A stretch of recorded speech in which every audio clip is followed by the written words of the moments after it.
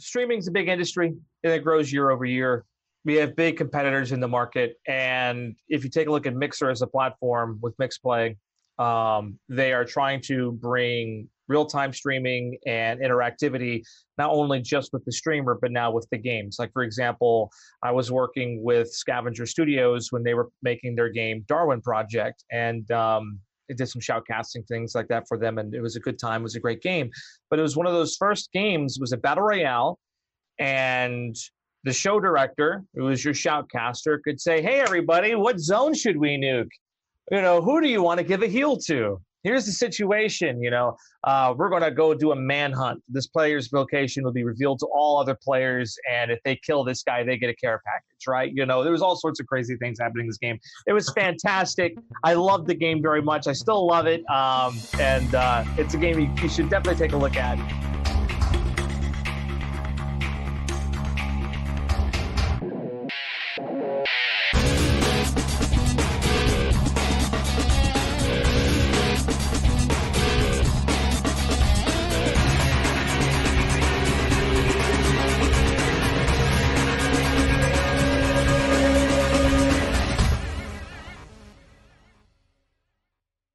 Welcome, everybody, to the Casually Hardcore Podcast, episode 41. I am so thrilled to be able to hopefully introduce you guys to a fantastic Mixer streamer, DM21 Gaming, over on Mixer. We got connected, obviously, with a shared love for Final Fantasy XIV, and there's a lot that's happened that we're going to talk about on this, because essentially, like, we had the whole ninja thing. Maybe we'll touch on that, but the goal... The ninja thing, yeah. And the goal of this podcast, we want to talk about video games. We're going to talk a lot about Final Fantasy XIV. You're playing Atlas right now, which is going to be launching tomorrow or today, like on Xbox with crossplay? On Xbox. Comes out tomorrow for crossplay, 12 o'clock ET, and I highly recommend it. But it's it's hardcore. Guys, if you do not follow, if you're on Mixer and you're not following DM21, links in the description. Go give this guy a follow. He creates some of the probably the most entertaining content that I've seen over on Mixer so far. Completely underrated. We got to represent any 14 streamer, any content creator that we love and more. So check him out. We'll include links in the description. But essentially, obviously, we're sitting here going to be talking about like everything we just said. You just finished playing Atlas. There's a lot of games, so we'll try and put a lot of this stuff over on our Casually Hardcore Podcast highlights channel. Like if we have different segments for the game, so link will be in the description for that below as well. DM, why don't you tell people about you, what got you started, introduce yourself to the workforce for those who don't know who you are and what you do. Well, I got started, 4 years ago. About four-ish years ago.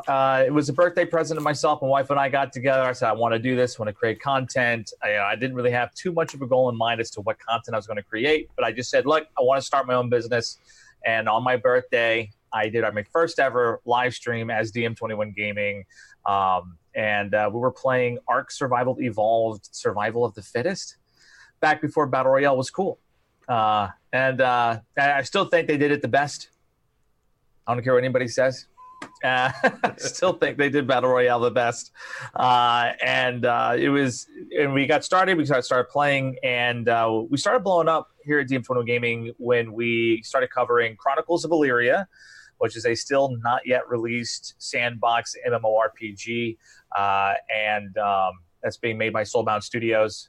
And then we've got into No Man's Sky. I did some videos that got near 1 million views. A couple of them did.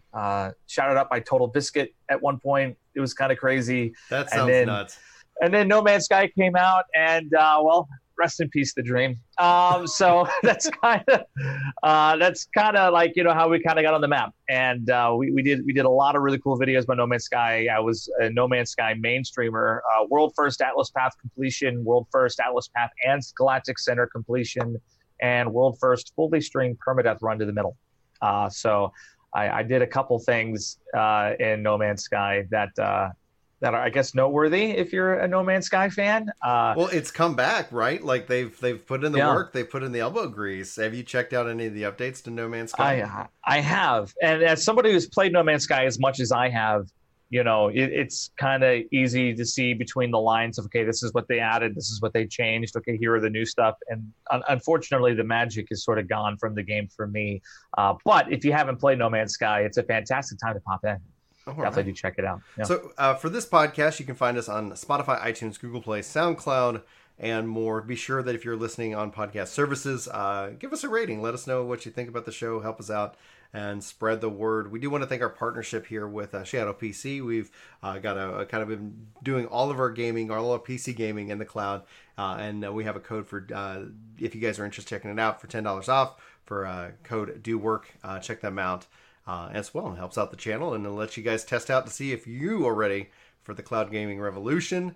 With the business concluded, let's have some fun, guys. What are you guys playing? I'm actually I'm going to toss to Chris because Chris, you've been playing a lot of different games. You just reviewed a game for the channel for Caravan Stories, which is kind of that MMO kind of like. Might be the most relaxing MMO I've ever played. I'm incredibly interested to hear what you have to say about this because I've seen bits and pieces, but I haven't played. It's only on PS4, so I was like, because we were like, hey, let's play together, and it's like that's my single biggest complaint. Like, it would be the ultimate Switch game. So I just, my wife and I take like one big vacation every year, and by planning it so far in advance, we can get really cheap flights places. So we go really cool places. So this year we went to Scotland, and that results in a really long flight. And if I could have had that game with me on the plane, I would have played it the entire.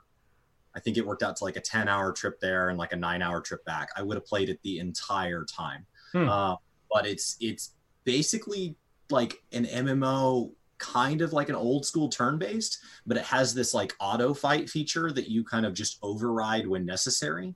So the game kind of has your baseline quality here, and it will handle that for you. Now, it won't just autoplay if you go AFK. Like if you tell it to auto fight and then you just like go to dinner, when you come back, your PlayStation will shut off because it eventually stops doing things. But your base game is like being played. So it's like in Final Fantasy, like it's like running with a trust, but for literally all forms of content. Imagine if your trust could take you to the next fate. It could push through the dialogue for you. Like imagine you're just running a trust through the entire game, and then you're overriding it when necessary. Would you say that's a kind of in the main game or just something to play casually? Like, for example, on your Switch, you could be playing 14, and then it's like you would just have that running there and kind of managing your party?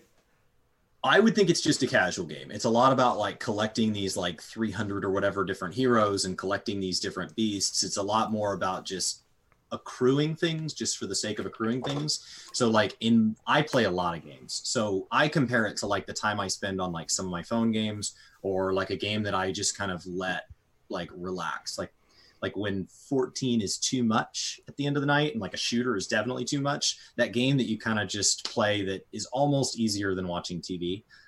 This beautiful, and you just sit there. I have my controller in my hands. You could almost fall asleep while playing it. The combat's fun. Unlocking a new hero is fun. Yeah. So, DM, like you recently just finished Greedfall and you've playing Atlas.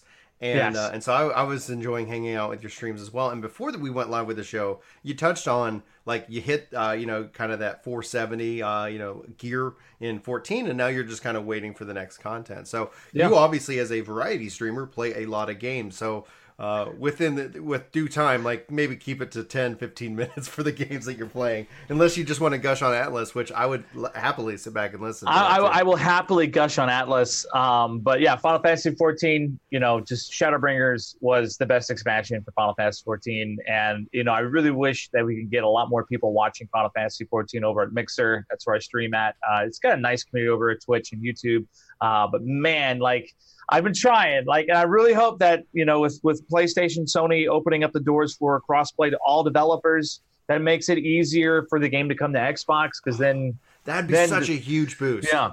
I mean, it would. Please. Speaking completely selfishly, as apparently the leader in controller guides, they're people's words, not mine. I was like, man, if this game would come to Xbox, there's a lot of people on Xbox who use controllers. I'll happily teach them how to play the game with a controller. Anyway. I mean, not only that, but it opens the doors up to a whole community of people who desperately want a good MMO experience. And of course, there's Bless Unleashed. It's getting into another early phase in November. I think it's their open beta test in November 7th, I believe. I've been playing that. That game, I know Bless Online wasn't very good, but Bless Unleashed, I've actually thoroughly enjoyed that. So I'm very excited about that one coming out soon. November 7th, I think that's when that game will drop for another test phase. They delayed that one too, which I think was a good move for them. Even though I like the game, they definitely need some more polish and time on combat. So I think that's what they're really focused on. So I'm really excited to see what they do with that one when that one comes out to test phase in November. Greedfall. Did you get to the end of it? Oh yeah, I beat it. Oh yeah, I you did it more than once. I was working on a second playthrough, but then I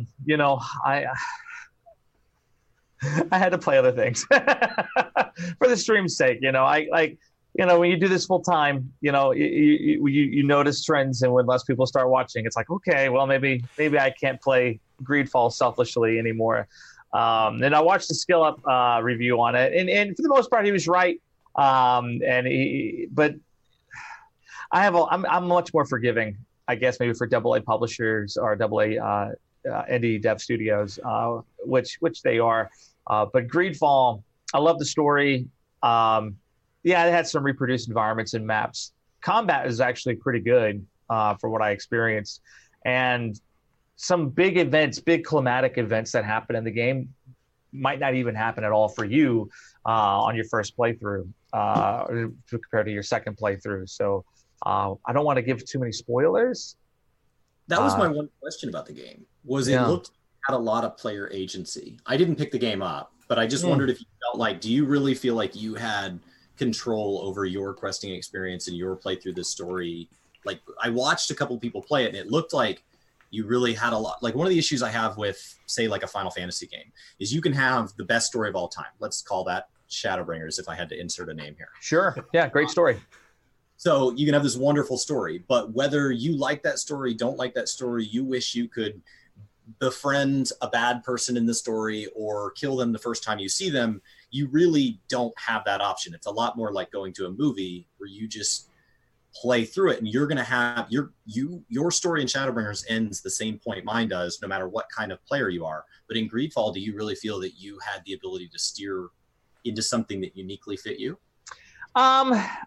Yes and no. I mean, like me, I'm a diplomat. I like to make friends with everybody, so the game was perfect for me. So it definitely gave me a lot of player agency. On my second playthrough, I was like, okay, I'm going to go hang out with Theleme, which is like the theocratic Nazis, join our religion or die kind of thing. And I'm like, I'm just going to burn the whole island and like be a religious zealot. And I couldn't really do that as much as I wanted to.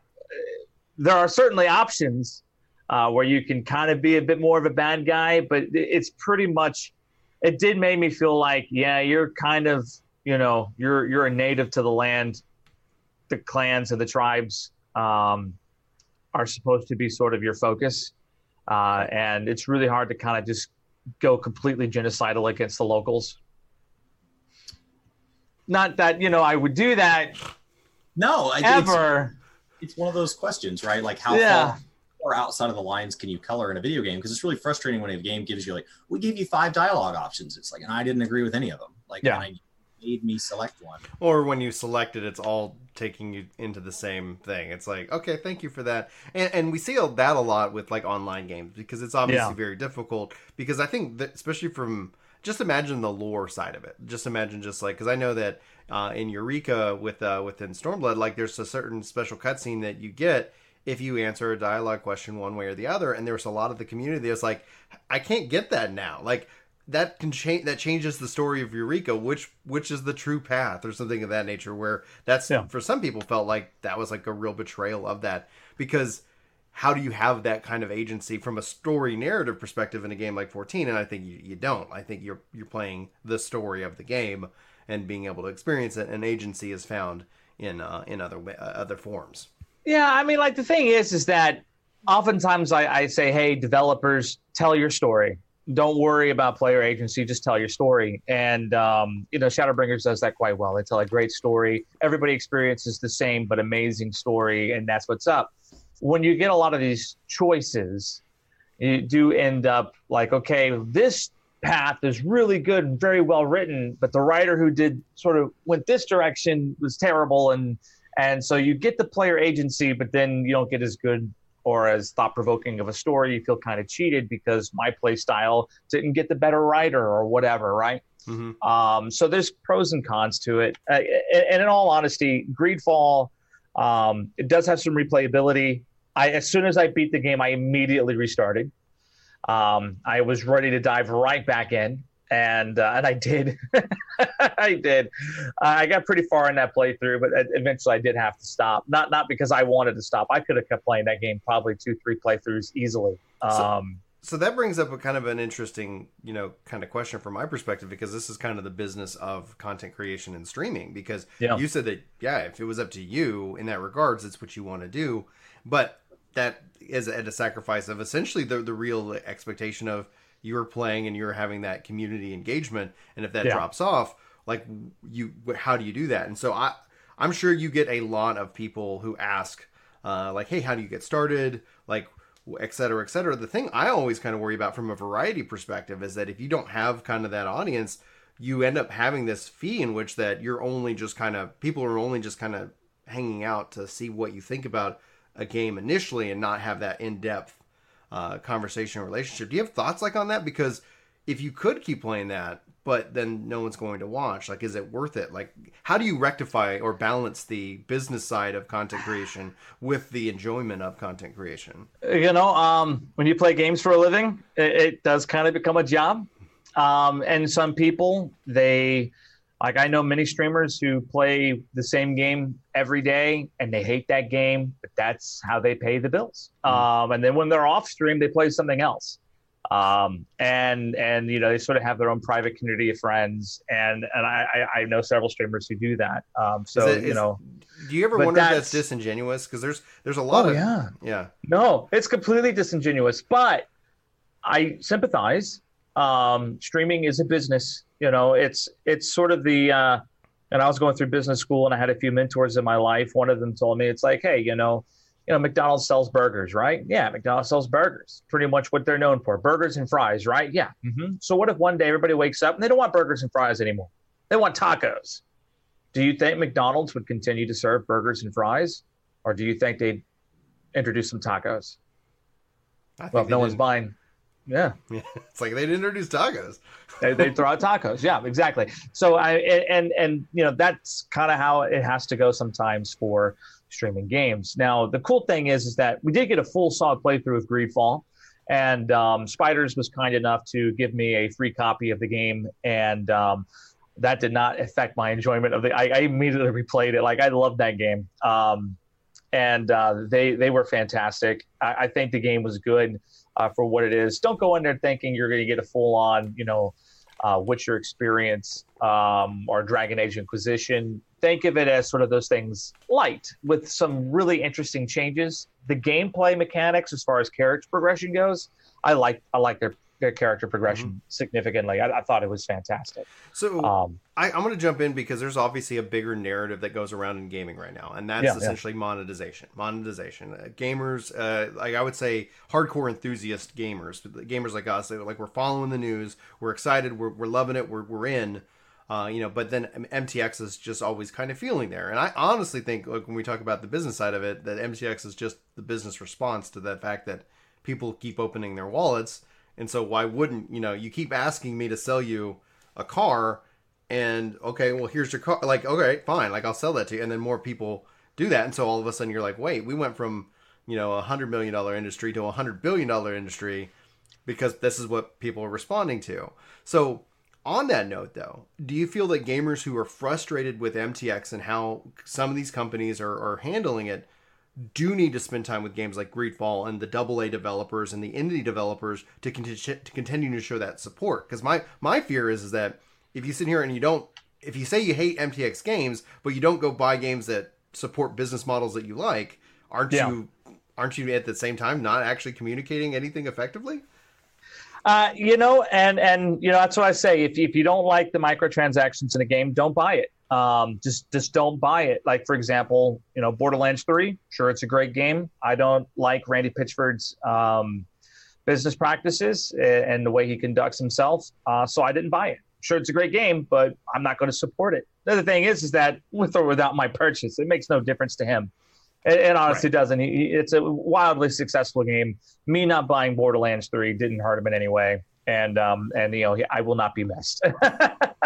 But when it comes to things like, for example, let's take a look at Anthem and the Division 2. Yeah. Now, both games not perfect. One was obviously more polished than the other. Well, I don't want to go down that road, but there was a lot to be said about Anthem's microtransactions.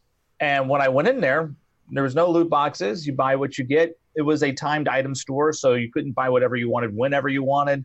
So there was sort of that, hey, buy it now before it's gone for 2-3 weeks and it cycles back, right? Right. And that was about the only predatory thing they really did with that. No DLC, no paid DLC. Everybody, you buy the game once and that's it. It was fairly clean. And then you take a look at the Division 2 where, they have a full item shop. And they did have loot boxes, which you could buy. They do have free DLC, but you can buy a pass, so you get a week's early access to it, which if you're a competitive player means you have to buy it. They were, in my mind, far more egregious in terms of microtransactions and had a lot more issues than Anthem did. But since Anthem's published by EA and Division 2 was published by Ubisoft and a lot was being made about it, people overlooked the microtransactions issues coming out of that. And now we have a new Ghost Recon game, which I believe even Skill Up was talking about it. For you in Ghost Recon. Like it's like everything is for sale in that game. Everything. Yeah. And it's too much. And so they did that because no one pushed back on them in Division 2.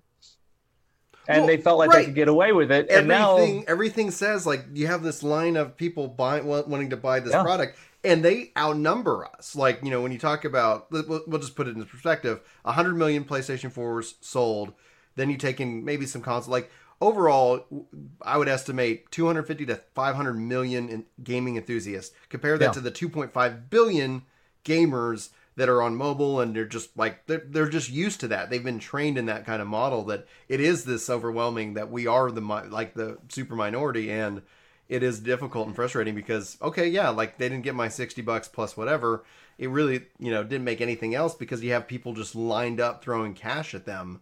Yeah, and those people aren't upset about it. They find it perfectly acceptable, and I'm not saying there's anything wrong to charge like an MTX in a game. It's but there is a degree in how it's done. And you bring up an interesting thing when we're talking about Anthem and just Ubisoft like the Division.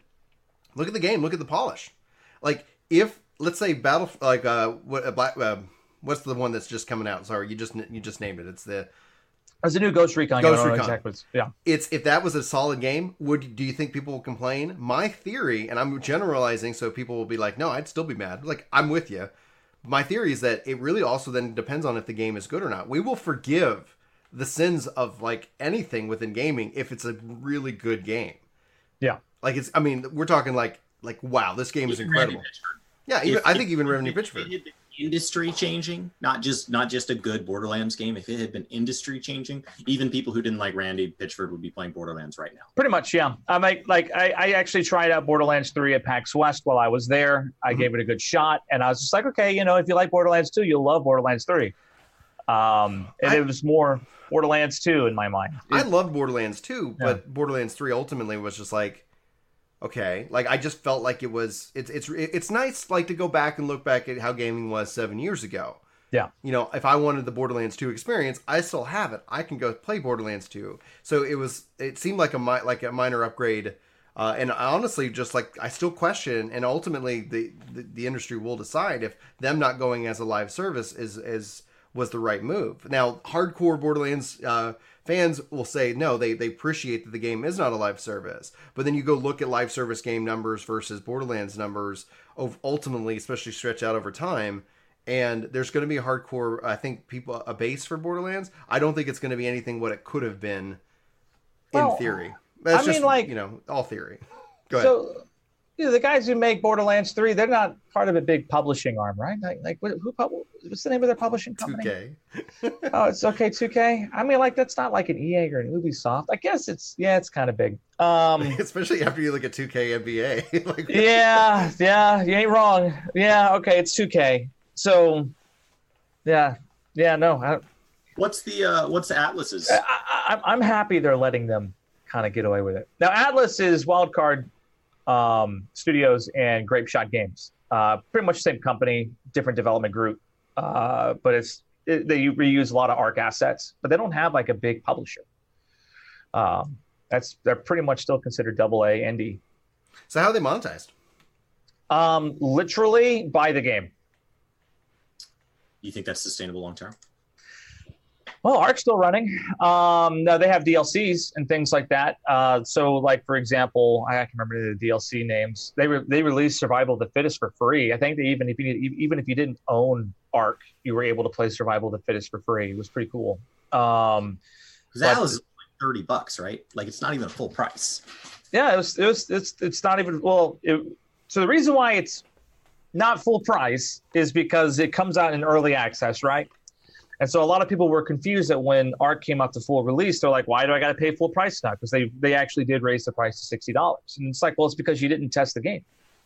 You got a complete product. You came in after all the bugs and things like that were fixed.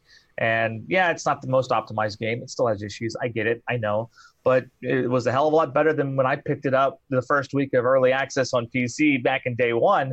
And I paid, $15 for it at the time?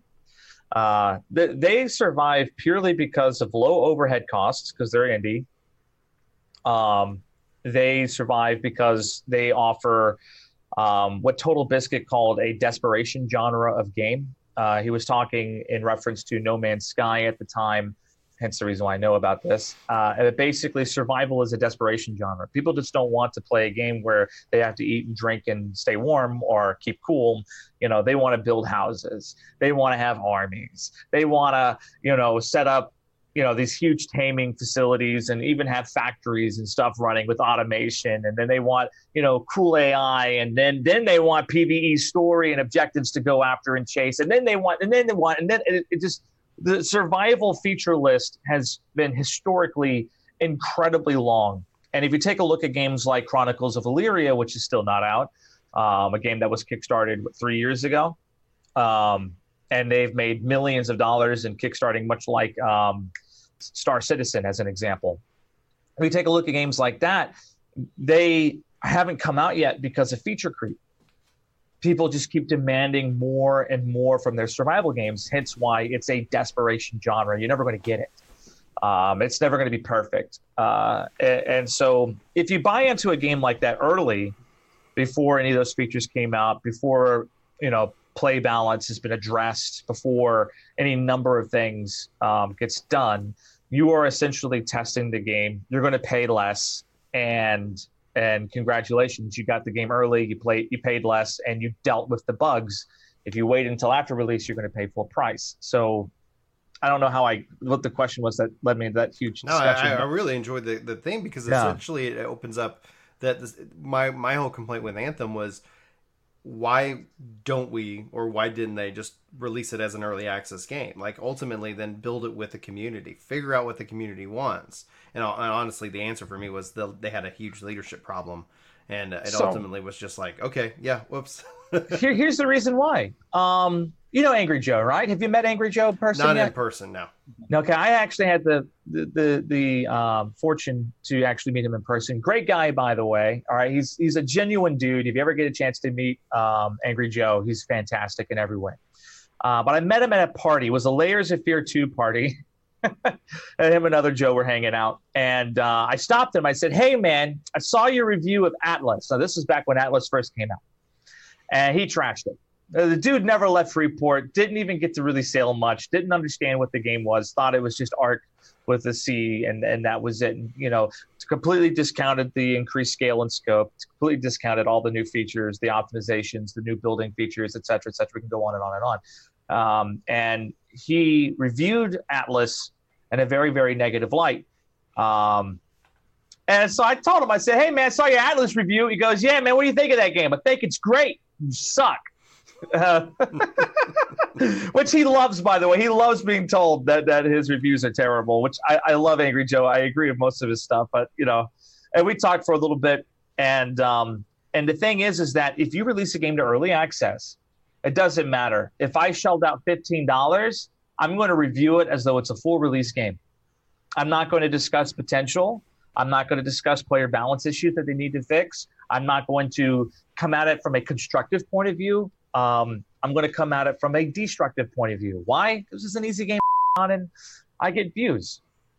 I mean, let's be real, there's social pressures you have to be mindful of when you release a game to early access. People will treat it like a full release game, and they don't understand that even though on Steam, when you buy Atlas, there's this, hey, it's an early access game. Servers may not be accessible. You might not be able to log in and play. You will experience significant crashing. You will be disconnected frequently. It will be a very bad experience. Are you sure you want to buy this? And you click buy anyway, and then you experience those issues, and you go, well, I want my money back. I want a refund. No, you don't get a refund because you said you were okay with this. They don't understand. They don't get it. Early access is still something that's very foreign in people's minds, even though it has been a successful device for, getting funding for games in development. It's worked out very well for Wildcard, Grapeshot Games, etc. But people just don't get it. And so to this day, people go, oh, I heard nothing but terrible things about Atlas. Oh, Atlas is buggy, right? You can't even log in, right? Meanwhile, I have hundreds of hours played. I have my huge company. We're doing really well. And, I have ships. I've done naval battles. I've done PvP. I've done stuff in Atlas I have not done in any other game ever. The massive battles that I coordinated, even back when it came out in December, end of December, beginning of January, even back then, we were taking part in massive battles, a lot of planning and strategic sort of, I guess, a lot of tactical intelligence went into that. It's one of the only games I've played where I have a heavy focus on diplomacy. Most times diplomacy doesn't matter in these types of games. Have you played Eve? Oh, I played Eve. Okay. I said most times. Okay. Eve is, if you're a fan of Eve and you want like an Eve but with pirates and no spreadsheets, Atlas is your game. So is that the review we stamp on the box right there? If you like Eve and you don't like spreadsheets, yeah, Atlas this is for you. Yeah. Spreadsheets are designed by graphic artists. It's absolutely stunning. But if you can understand Excel and read them, like some Neo, like in the Matrix type thing. Yeah. Oh, I loved Eve. Eve. Eve is my kind of game, man, because it matters. How you treat other people matters. And it's one of these things where an online game you jump into, like a Call of Duty game. It's like, all right, shoot them if they have red names. Mm-hmm. That's that. Ultra aggressive, like, yeah, I'm going to come out there. I want to get you, blah, blah, blah, blah, blah. Let's put it this way. We had a situation where we were on our island in Atlas. We're having a great time. And one of my guys saw a boat. And it's like, oh, that's not one of our boats. I'll go investigate. So he goes and he investigates. There's a bed on it. And he doesn't know who these people are. He doesn't know what they're about. But he decides, I'm going to destroy the bed to delete their spawn point on our island. Now, phase one thinking, that was actually probably a pretty smart thing to do. It's something that happened all the time first season before people kind of found out who the megas were, before the big alliances came around, and before diplomacy was firmly established on the server. This time around, those alliances still exist. Mm-hmm. Even though they wiped the servers, those alliances still exist. And if you screw with somebody, they will bring the full force of God upon you. It just so happened that he broke the bed of one of the most notorious PvPers and one of the biggest grief squatting, guys out there in the world. He broke that bed, and I get messages from people, and I'm doing a sponsored stream doing Le Grand Legacy, which was great. And I see these messages come in from somebody who I know. If he's messaging me, I'm in trouble. And I have 25 minutes left of the stream. So I see that message. I'm like, oh no, please no, for the love of God, what happened? So I finally click off, and he goes, I can't believe that you are having your people destroy our spawn points. We're coming after you. And I'm like, oh no. and I seen the screenshots and the pictures. They had a whole fleet ready to come wipe us. And I'm like, look, dude, I did not tell him to do this. I'm going to find out who did it. We looked in the logs, found out who did it. What we ended up doing to that poor bastard. All right. So he was on an expedition. We commandeered his boat, handcuffed him, put him in a cage. And I said, look, I got the guy who did it. I kicked him out of my company. What do you want? It's like, we want his head. I'm like, fine. How do we make this right? He's like, all right, build a brigantine. really big boat, and fill it up with 10,000 metal, bring it to us, we'll give you a trade. I'm like, okay, so this is now we established a trade partnership. We're going to trade iron for silver. And I was like, all right, we'll do that. And so we brought him over, Krepke, in a cage. Poor guy.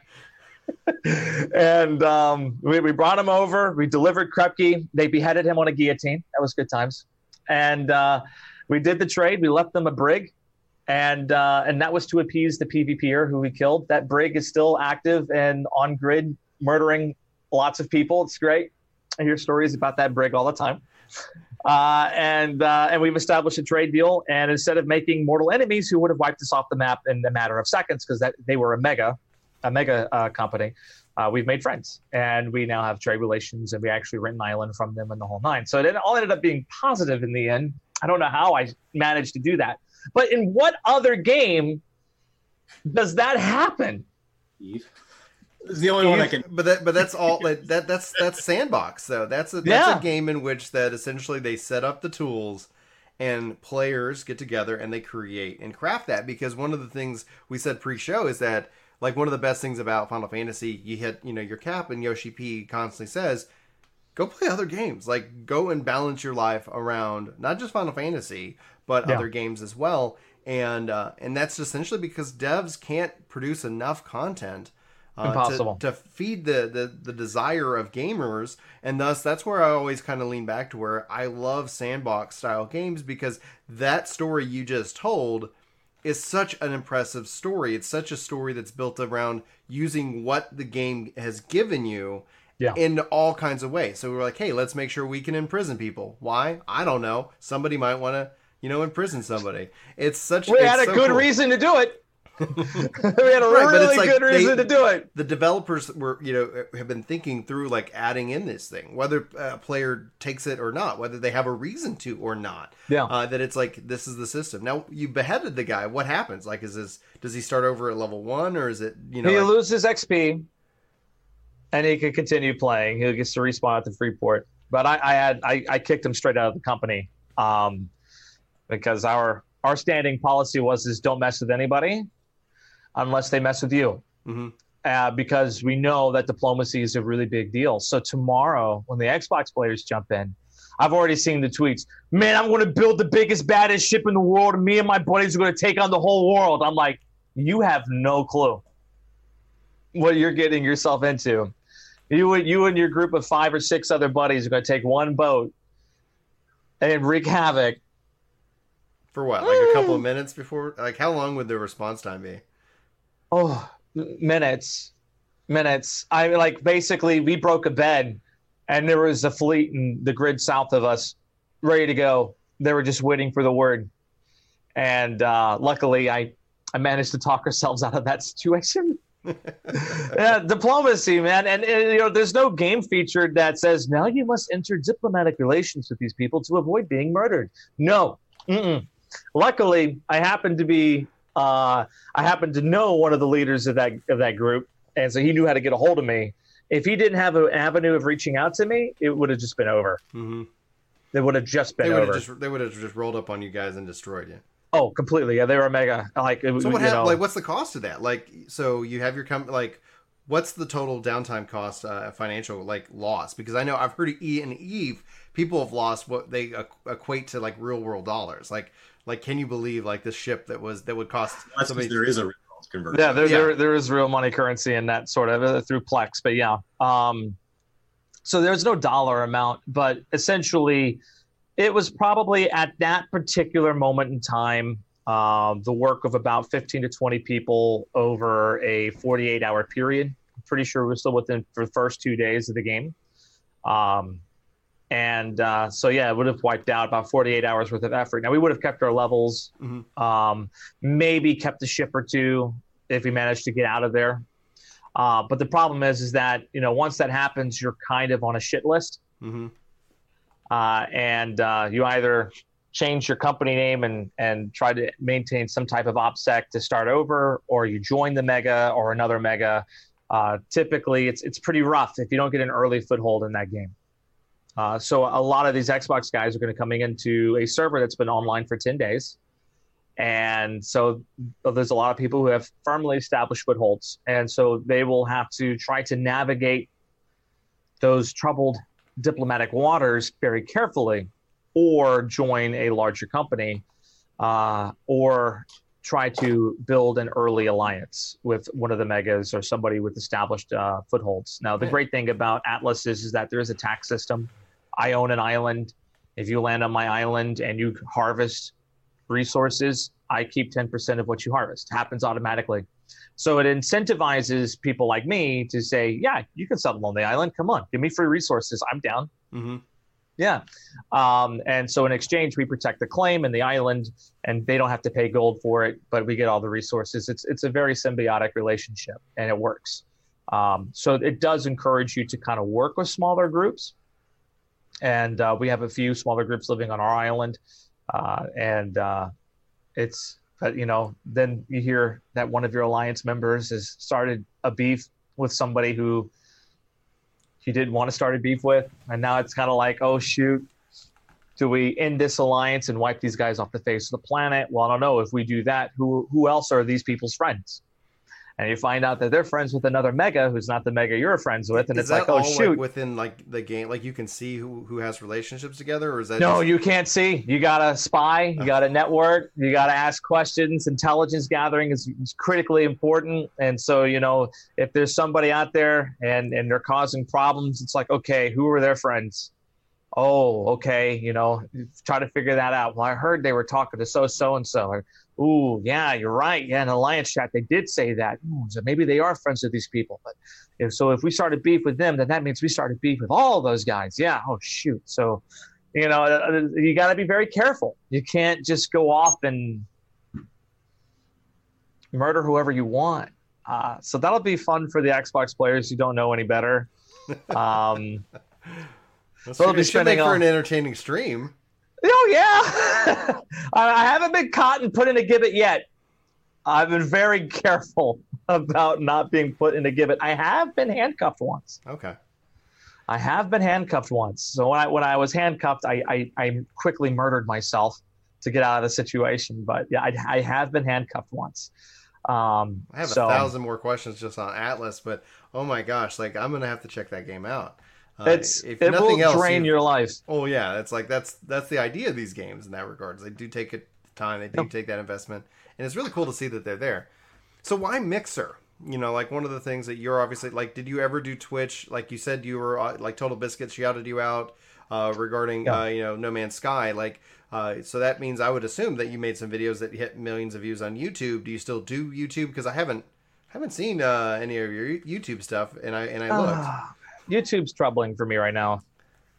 I mean, like, YouTube's a weird space, and I've been avoiding it, and I should make a return to it. And it's weird because there was a time where they were demonetizing videos if you're doing weapon reviews in video games because you mentioned the word gun.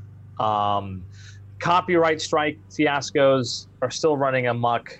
YouTube has they favor advertisers over content creators, so it's a tough space for me. I know a lot of people still use it for YouTube, and more power to those people, but you know, I don't need to wake up in the morning and worry, oh my gosh, now I got to go ahead and dispute this copyright claim, and it's because even though I had permission to use it, or it was audio that was embedded in the game and I couldn't help it, and you know, there's a lot of things that kind of go into it. There's ways to navigate it, and I was navigating it just fine for a long time, but I find that my content really comes to life when it's live. It feels more authentic than it does when it's pre-recorded. Because when I record, I don't know what happens. I just kind of go like, "Welcome to DM21 Gaming. I'm Bicycle Walrus, and today we're going to talk about." And I'm like, "Oh my gosh, I can't stand it." Do you do that? Is that like a thing? You ever feel like? Oh, so do I hyper accentuate? When you're doing like recordings versus live. So I think I'm more. Go ahead, Chris. Go ahead. I record when I feel like recording, and so like yeah. But the advantage is there's two of us, and so like a content schedule can get filled. But a lot of it has to do with like I don't force myself to like I don't have to record after this podcast ends. Yeah. So I record when like there's a thought really natural. And so like what will oftentimes happen is like I'm working on a script. I know there's a video I want to work on, and then it's over several days, and I'm calling Brian and I'm talking through it, and he's like, now's the time. And like he'll tell me, he's like, you finished the script, you're talking it through exactly like you need to say it. Hang up the phone, hit record. And so you just hang up and then you just launch right in. And those are the better videos. Now on YouTube, better quality, better effort doesn't necessarily result in views. Like you can have this video that you feel is like a masterpiece, and like Brian and I are both complimenting each other. It's like, this is wonderful. You did a great job. I can tell how hard you worked. Nobody cares. And then you can have the editing. It's just like popping. And then I've been there. You just feel like you're like, man, I almost don't want to hit publish. And then it becomes, one of your top viewed videos of the month. And you're like, I don't know what. How? Which right now is they're making changes to the algorithm. So like my wife was asking me the other day, right now they seem to be shifting back towards watch time and retention, which means you're going to see videos getting longer, because longer videos are going to get more views, which are going to cause them to get more views. So they're just going to steamroll the smaller videos. So I told my wife this, and she prefers videos between 3 and 7 minutes. That's kind of her sweet spot. And I told her right now they're shifting more towards that 15, 22 minute. And you'll see that in our content, not necessarily in what we publish, but in what gets viewed. Yeah. Our videos that match what they're looking for will do better. And she's like, oh, do you think that's the majority of people? It's like, I don't know that it matters if it's the majority of people. I think that they think it's the majority of the money, right? So even if it's 10% of the population likes 20-minute videos, if the others won't actively leave the platform and they can show more ads against videos that are 20 minutes long, then that's better than trying to please everybody. And so that's one of the things that YouTube's constantly, and they have a machine algorithm. So like there's not an employee you can call and get the inside scoop. They don't know. There's just an algorithm that just says, hey, I ran a whole bunch of numbers and this is the most money, I think. And it's ever cheap. This is what we predict to be the best, in everybody's favor. So for me, like I don't over accentuate. I choose not to. See, I do. It's a terrible habit. On live, I am more, I think, natural in that regards, because I've decided I'm only streaming when I have the ability to, the energy. Like I was streaming at night, and then whenever I'd end a stream, I would be up. I'd be on, and so it would take a while for me to calm down, and so I wasn't getting a good night's sleep, and so then it was just bleeding over to the next day, and I was like, you know what, if I can stream during the day, I will, and if I can't, I won't. That's going to be where it's at. But when I have that energy, I and it's dangerous, because like somebody who told me the other day, it's like they're like, we prefer if you don't talk about religion and politics like on stream. I'm like, I'll talk about everything on stream. In fact, anybody who says I can't talk about anything, like you're not going to find. I like you. You're not going to enjoy the content we make, because we're actively trying to not build an echo chamber, which is difficult. Yeah. It's all about having respect. You do not have to believe what I believe. You do not have to like the games that I like. You do not have to. And if we can have a respectful conversation, I want to know why you like what you like and what you believe. That's the enjoyment I get with that content and with that live nature. And again, I know that it's not going to be for everybody. People want to feel the algorithm wants that echo chamber, right? So another mower's coming back, so I'm going to talk. I'll jump back in a minute.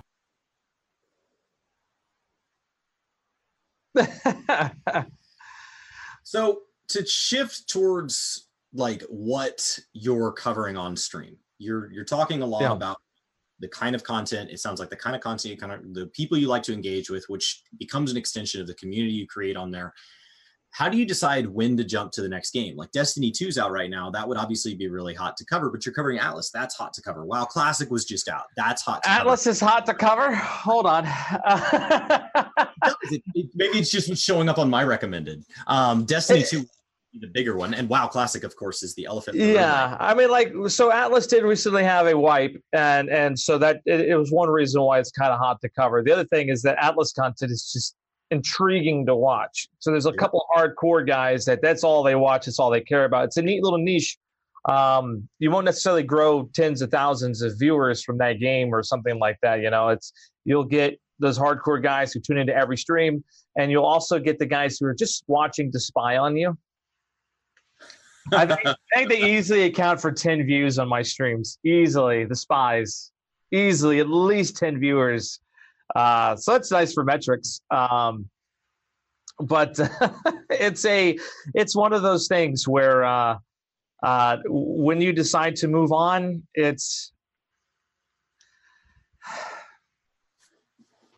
I mean, like, obviously play what you love, because one of the things that I hear a lot is we could tell when you don't like the game. It's not fun to watch when you're not enjoying yourself. Like, we don't want to be a part of that. I mean, that makes sense, right? Yeah. Yeah. So, if I'm not having fun, then people are going to show up. So then there's moments when I'm having a blastity blast, and then people are like, okay, but we're done with that. And a lot of times, like Greedfall as an example, people wouldn't watch because they didn't want the spoilers. Well, and that's actually something that we talked with Scott Zone about when he was on the podcast, and how Scott Zone? Oh man, I love that guy. Go ahead. So he was talking about how, like, the nature of it within the 14 community itself is anti-algorithm to the benefit of 14 in that regards, because outside of like the ultimate raid, like, that will be very very positive, lots of eyes, lots of people watching, putting 14 in the viewership. But if you go watch right now, like, just looking at kind of Twitch numbers as a baseline, 14 streams are just down, like, they're and they will be, and then 5.1 will come out, but they're not going to bounce back for the story part of 5.1, because it is there, people want to experience that themselves, and so it's once after you've cleared the story. So when Shadowbringers came out, like, numbers, everything's down. People are very sensitive, very worried about spoilers. Totally get it, but that ultimately is working against the game from the social creator economy side of it. And so, question for you, because I see this brought up. Oh, go ahead, please. Go ahead. I feel terrible because you asked me a question about Mixer a long time ago, and we went on this crazy tangent. That's how we roll. I do want to loop back into Mixer eventually, but what was your question? So it's essentially like a lot of people, and I've seen this happen on various comments. We had Dado on the podcast, and some people in the comments on the highlights saying, like, he does not represent gamers. Like, streamers are not gamers in the sense, like, they are because they enjoy games, but they can experience a game very, very differently from somebody who would be considered a normal style gamer. Like, I can't play games while I'm at work, so I play games in the, like, evening when I'm home after the kids go to bed. It's like you end up having this whole different relationship. And so streaming has, I think, fundamentally changed how games are marketed, how games are played, and the kind of content that should be included. And nothing is more example of that is the Gears 5 season pass, or the seasons in there, the Destiny 2 shifting to seasons, something to keep people coming back, that hook that keeps you logging in every day just so you can make progress. So the question is, how are games changing for live streaming? Sure. Like, what's your take on that? Or should they at all? Because they are. Couple things. Streaming's a big industry, and it grows year over year. We have big competitors in the market, and if you take a look at Mixer as a platform with Mixplay, they are trying to bring real-time streaming and interactivity, not only just with the streamer, but now with the games. Like, for example, I was working with Scavenger Studios when they were making their game Darwin Project, and it did some shoutcasting things like that for them, and it was a good time. It was a great game. But it was one of those first games, it was a battle royale, and the show director, who was your shoutcaster, could say, hey, everybody, what zone should we nuke? Who do you want to give a heal to? Here's the situation, we're going to go do a manhunt. This player's location will be revealed to all other players, and if they kill this guy, they get a care package, right? There was all sorts of crazy things happening in this game. It was fantastic. I loved the game very much. I still love it, and it's a game you should definitely take a look at. I think it's on Game Pass on Xbox. Go check it out. But they would actually let your live stream viewers vote, and it was one of the coolest experiences ever. But at the same time, when that was going on, the competitors themselves were like, well, I don't have as many fans as that person does, so I'm not going to get any votes. They're going to manhunt me, and, now they're going to shut down my zones and cause me problems, and now I have this outside interference in my game. My take on it is, well, if you don't have a fan base, maybe you should go make one. If there's now a social dynamic to the game that you have to worry about, is that not part of the game? Since when does your Twitch abilities in terms of aiming and shooting and response times, why does that have to be the limit of the esport? Why can't crowd noise be a thing? And so I'm very much on the side of no, interactivity in games is fun. That's where the medium is going. That's why mixed play is such an important innovation. That's why what they were doing with the show director and Darwin Project was such a cool idea, because crowd noise, the 12th man, as an example in football, is a very, very common obstacle that people have to deal with. Another obstacle, for example, I don't know how many of you guys saw the Ravens-Steelers game yesterday. Tucker had a kick to the field goal. That was where a lot of crosswinds come in. It can easily move the football, and he had to account for the wind and things like that. That was a factor that had nothing to do with his personal skill or really beyond that. Winds are winds, and they do unpredictable things, right? So he was at a significant disadvantage than what the Steelers would have had done for them to kick a field goal. So they ended up winning the game, by the way, because he's just that good. Way to go, Justin Tucker. Appreciate you, brother, man. But that being said, that's how sports are played in real life. Crowd noise is a thing, and that's why sport fandoms are so big and so important, because you can actually affect a player's mental confidence. Like, for example, at an NBA game, playing basketball, you can get heckled at the sidelines, and that does affect your confidence levels. It does affect your ability to make shots. The crowd is involved. Now, is that fair? No, but it happens. And so I'm very much inclined to say that for certain games, not all games, certain games, there are places and ways that you should involve a live stream audience, and you should develop that way. People like watching streams. That they do. And obviously Mixer just had a huge boost with Ninja coming over, but it's been 2 months now. Have you seen any residual effects of that move? And and what talk to me about the effects of Ninja moving to Mixer for you, and what you've seen, as well as just overall, like how much I just want to know your thoughts on that whole deal. Ninja near doubled my view count for Final Fantasy 14. And that bump lasted for about 2-3 weeks while I was going through the raids and things like that. So what happened was that I didn't even know Ninja had moved over to Mixer. I had no clue. People were just coming in like, yo, the Ninja news, man. What do you think about the Ninja news? I'm like, I don't know what you're talking about. And I see my view count just start going up and up and up. And I'm like, what the heck is going on playing Final Fantasy 14? So what happened was that when Ninja made his announcement, news got out about Mixer. People were like, what the heck is Mixer? I haven't heard of Mixer. Go check it out. Who's playing my favorite game? Final Fantasy 14. Oh, this guy, DM21 Gaming, he's got like 50 viewers. Let's go check him out. I went from 50 to like 125 that day. And many of those guys stuck around and continued watching day after day after day. It was a big bump. And they just didn't know about Mixer. They had no interest in Fortnite. They had no interest in Ninja. They just heard about, oh, here's another option. Let's go check it out. And so there was a very big bump in that way. I think the other day, Ninja had Trevor Noah on his show, who streamed on Mixer, and he's got a lot of star power. And I think that the more he interacts with celebrities, because he does have that celebrity status, and brings those celebrities to the platform, like take a look at what Drake did for Fortnite. All right. His star power will bring more people to the platform. Now, my hope is that, he continues playing a decent variety of games. I know he streamed Final Fantasy 14 at one point. He played a bit of WoW Classic. He does Minecraft, which is great. Halo, obviously, next year when that game drops, he's going to be very big into Halo, which will be really good for Xbox and Microsoft overall. It's a very positive deal in my mind, because it's almost near free advertising, because obviously, he did get a deal. But it's something that it's very difficult to predict what the outcome of that will be. So if you just take a look at, Ninja's numbers alone, you're going to be like, oh, that was a bad deal.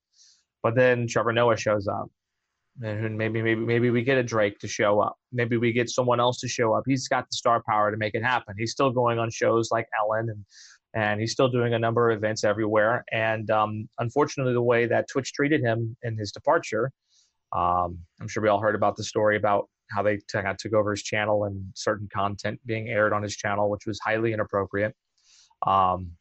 He definitely doesn't have any good thoughts about Twitch at the moment. And then you can't really blame him. They took advantage of his name and his star power in a way that I think was quite predatory. So it's not like he's going to go back.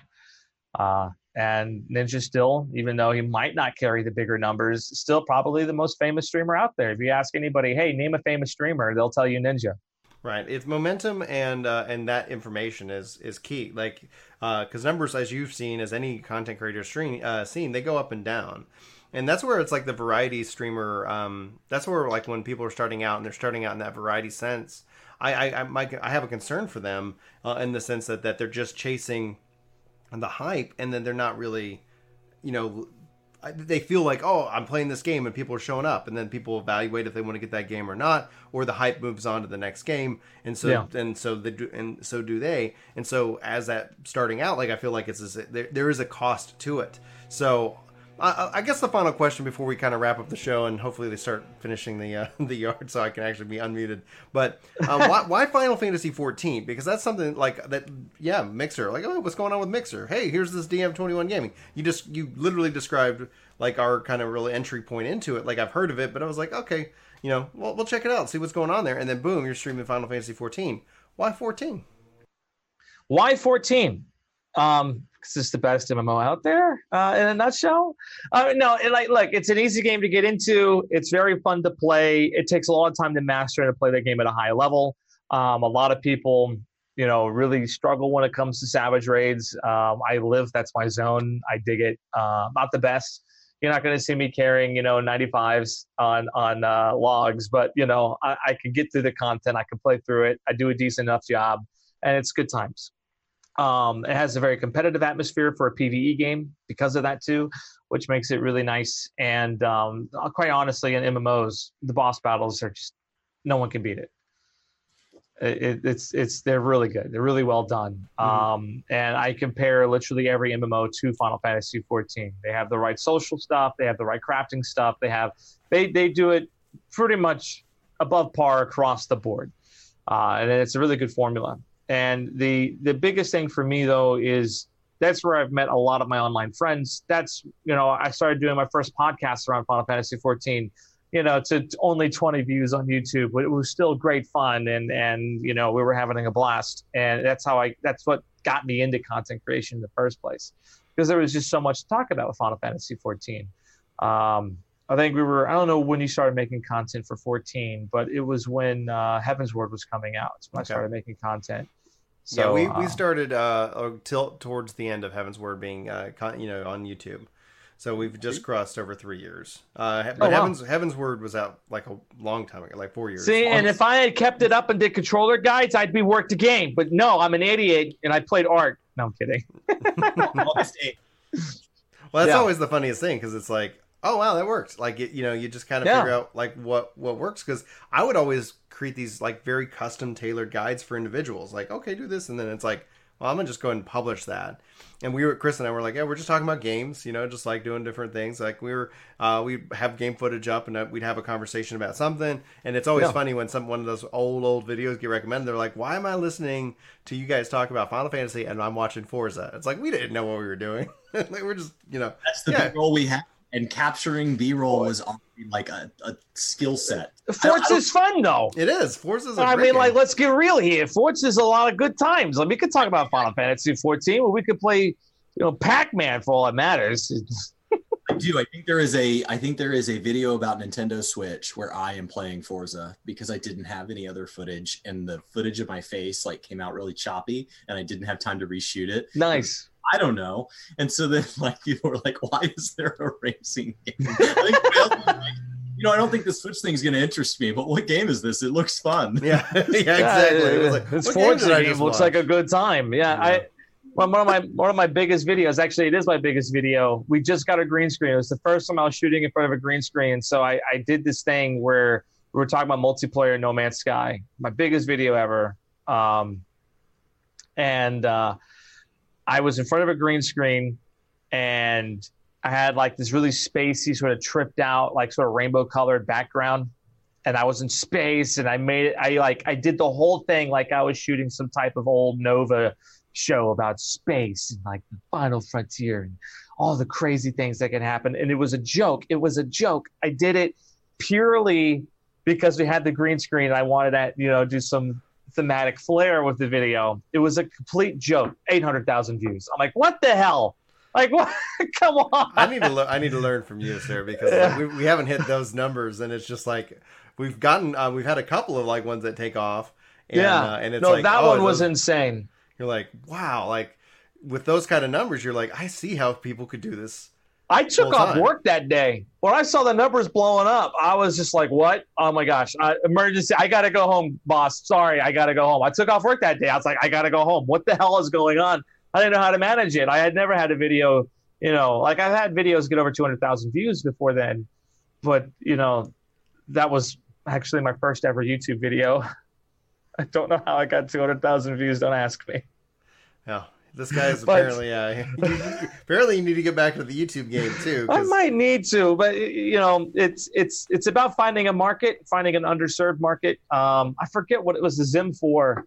There wasn't a good guide video and review on how to use the Zim 4. There wasn't one. And my brother just got one. Zim 4, basically, it's a little device that allows you to play mouse keyboard on a PlayStation 4 or whatever, right? It was years ago.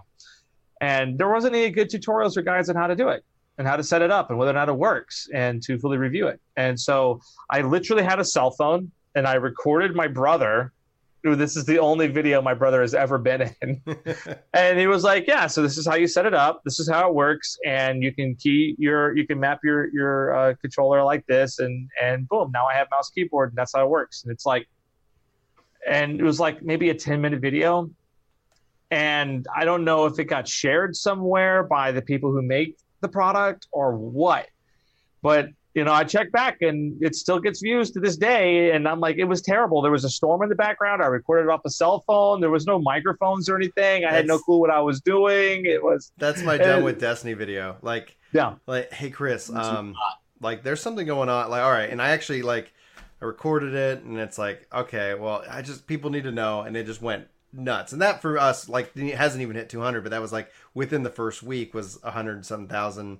And it's like, what is happening? At the time, I think our average view, I think we were just getting like 2,000 views in the first 48 hours was like a good for us. That's actually pretty good. Yeah. For a lot of people, it's pretty good. And it was doing like 500 views an hour, 1,000 views an hour, 2,000 views an hour. Just kept going. It just, Brian is doing more views an hour than our average video gets. Yeah. And he just woke up like 4 a.m, couldn't sleep. It's just groggy Brian. Hey, don't think I'm going to like Destiny. Like it wasn't like you put out probably 10 videos that week, because at the time you were cranking, and like all of them were better, just objectively better shot, better scripted, better thought out. And it's like, no, the host was actually awake.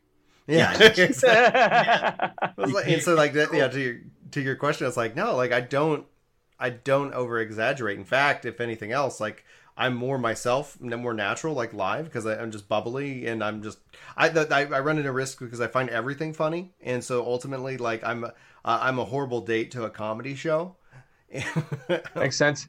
But I just find everything funny. But on camera and everything like that, I'm just me. Like I'm a overly optimistic individual, and I don't try to play it up. There are probably times in which that it's like with the thumbnail, like, you got to do the thumbnail game, where you kind of have that. I have a couple of those like, oh my gosh faces, but ultimately, like, no, I'm either legit excited or legit frustrated, and there's very little frustrated videos, but you see that they just perform, and I just like, okay, like ultimately I tell Chris, it's like, I try to make sure that I'm not coming off always frustrated, because there are so many good things to play. There are so many other things to be positive about. If someone is off doing something stupid that's frustrating, maybe I'll record it and I just won't publish it, just to kind of get it out of my system, so it doesn't like affect me other ways. And I also have to be careful about what I watch, because ultimately, if you end up watching, I think, a lot of negative content, you end up feeling that everything's negative. I had somebody like come on, and I don't know if you ever seen that. They're like, you guys are like just a hater channel. You just hate on games. It's like, okay, I was pissed about that. Like, yeah. Hold on, Young. Yeah. I'm sorry. I was upset about that, but maybe you only watch bad. Like maybe that, like the algorithm only recommends negative videos to you, because like we have a huge backlog of videos. I would say like 99.9% of them are majority positive, excited videos, that are legit, like honest, like. Well, that's true. Like, the first time I ran into your content and it was auto-populating and showing up in my recommendeds, it was always negative. Oh, interesting. always negative. It was never positive. And so then I started like, because I see that. I'm like, what is this guy complaining about Final Fantasy 14? You love Final Fantasy 14. I don't know what it was, but for whatever reason that day you weren't happy. There was two. It was the healer. You were mad about Dancer not being a healer, I think it was. Oh, I was disappointed. I wasn't mad about it. I was just like, it makes sense that it's not a healer, but and it actually wasn't. I wasn't even upset. Like there were a lot of people who were mad about it, and I was like, oh my gosh, like this. It totally makes sense that it's not a healer, but I still was wanting another healer. And that was ended up being what it was. Yeah, I remember that because I was like, oh wow, like because I was like, how could they do Dancer as a healer? And Yoshi P never said that. And ultimately, that's where the battle for and 14 in marketing comes down to, where you see frustration in the community, is that Yoshi P and the team, they leaned into showmanship, which is great. Like it's a great boom. But what was going on behind the scenes is expectations did not align with what was ended up being delivered. And so like Meryl Vieira is one of those. Like all of those things are like, this is what people are upset about. And ideally we try to represent like not just our opinions, but everybody else's as well. Because it's this is what the community's saying. And that's where people come in. They're like, I was like I say I don't actually like hold this position. Like I think this is fine, but here's what other people are saying, and it's like, I didn't mean to open Pandora's box and so many talking points we could have discussions about with Final Fantasy 14. Oh, but maybe we should just do another. We should schedule all of that another is podcast. All of that is just like, let's talk about that real quick. Vieira, right? No, that might be some fun if you got some time in November. I'll just book you right now. All right, let's do it. Let's do November because we'll get some more Final Fantasy 14 by then. And Bless Unleashed will be coming out too. Yeah. We'll have Bless Unleashed. So let's get you back on in November because like we are over time, and I do we try to keep this at an hour in that regards. What do you got? Any final thoughts? Where can people find you? And are you coming back to YouTube? All right. So final thoughts. You can find me on Mixer, mixer.com/DM21 Gaming. My name is Bicycle Walrus. We call it that because DM21 Gaming, because my channel is more about a community first, not me. It's not about me. And it's about the community. And not only that, but at the time we had 2 other people making content on the channel. So I didn't want it to be all about me. So DM21 Gaming is where you can find me. And will I come back to YouTube? I should. Stay tuned. We'll find out more in November on that. Yeah. And the final thought, and because I did want to circle back and answer this question, why Mixer over, say, a Twitch or over, say, a YouTube? The reason why Mixer for me is because I do appreciate the low latency. I actually really prefer the interface. But honestly, Mixer for me has been a very inclusive environment where other streamers are really trying to help each other out, lift each other up. And it's been very friendly to me. And the other thing, too, is that the staff here is absolutely incredible. They work really hard. And even though it's a platform pretty much in its infancy, maybe approaching teenage years, you could see them just developing fast and furious to get out better product, better features, and they're constantly innovating. And we're actually seeing a point where even Twitch is starting to make changes in response to things that Mixer is doing. So they're leading the way in a way. So to me, when I pick a platform, it's about which platform allows me to put on the best show, and Mixer checks those boxes for me. And I hope you guys give it a chance to take a look at it. It's pretty dope. All right. Chris, you got anything you're working on? Anything you're ready to share? No, it's always something. I'm always playing something. So I've had a blast today. I wish that I could have time to fit into Atlas. Instead, I will continue to just settle for creepily watching people play it. That's fair. That's fair. Atlas it will suck your life away. It's like cocaine. It's one hell of a drug, man. It's bad. It's like cocaine and hype, man. Industries are built off of them. So if you guys missed our show from last week, we had Paris from Gamertag Radio on. We were talking about Destiny 2 and fatherhood, essentially the state of gaming. There was a lot of really good kind of talking points in that podcast. That's up on YouTube right now, as well as all podcast services. Our next podcast is going to be with Tiny Blue Games. We're going to be talking about what's it like being brand new to Final Fantasy XIV, coming in with Shadowbringers and more. So we're going to be filming that this Friday, and that will go up next Monday. This podcast is going to be edited today, and it's going to go up live same day, same bat channel over on oh boy, on have fun. Oh man, it's going to be good times. And then get caught up on work and do all the other adulting things that I have to do today. So it is a good time. Anyway, for Work to Game, my name is Brian. My name's Chris. I'm Bicycle Walrus. Bicycle Walrus. Hi. Oh, guys, Bye. thanks, thanks so much for tuning in. And we will see you next time. Take care. Yo, we all do that? Yeah, We never tell. We all do that? What is that? How? That was like we all did it in unison. It was crazy. It's we've synced up, officially. Yeah, it's like we joined the collective or something.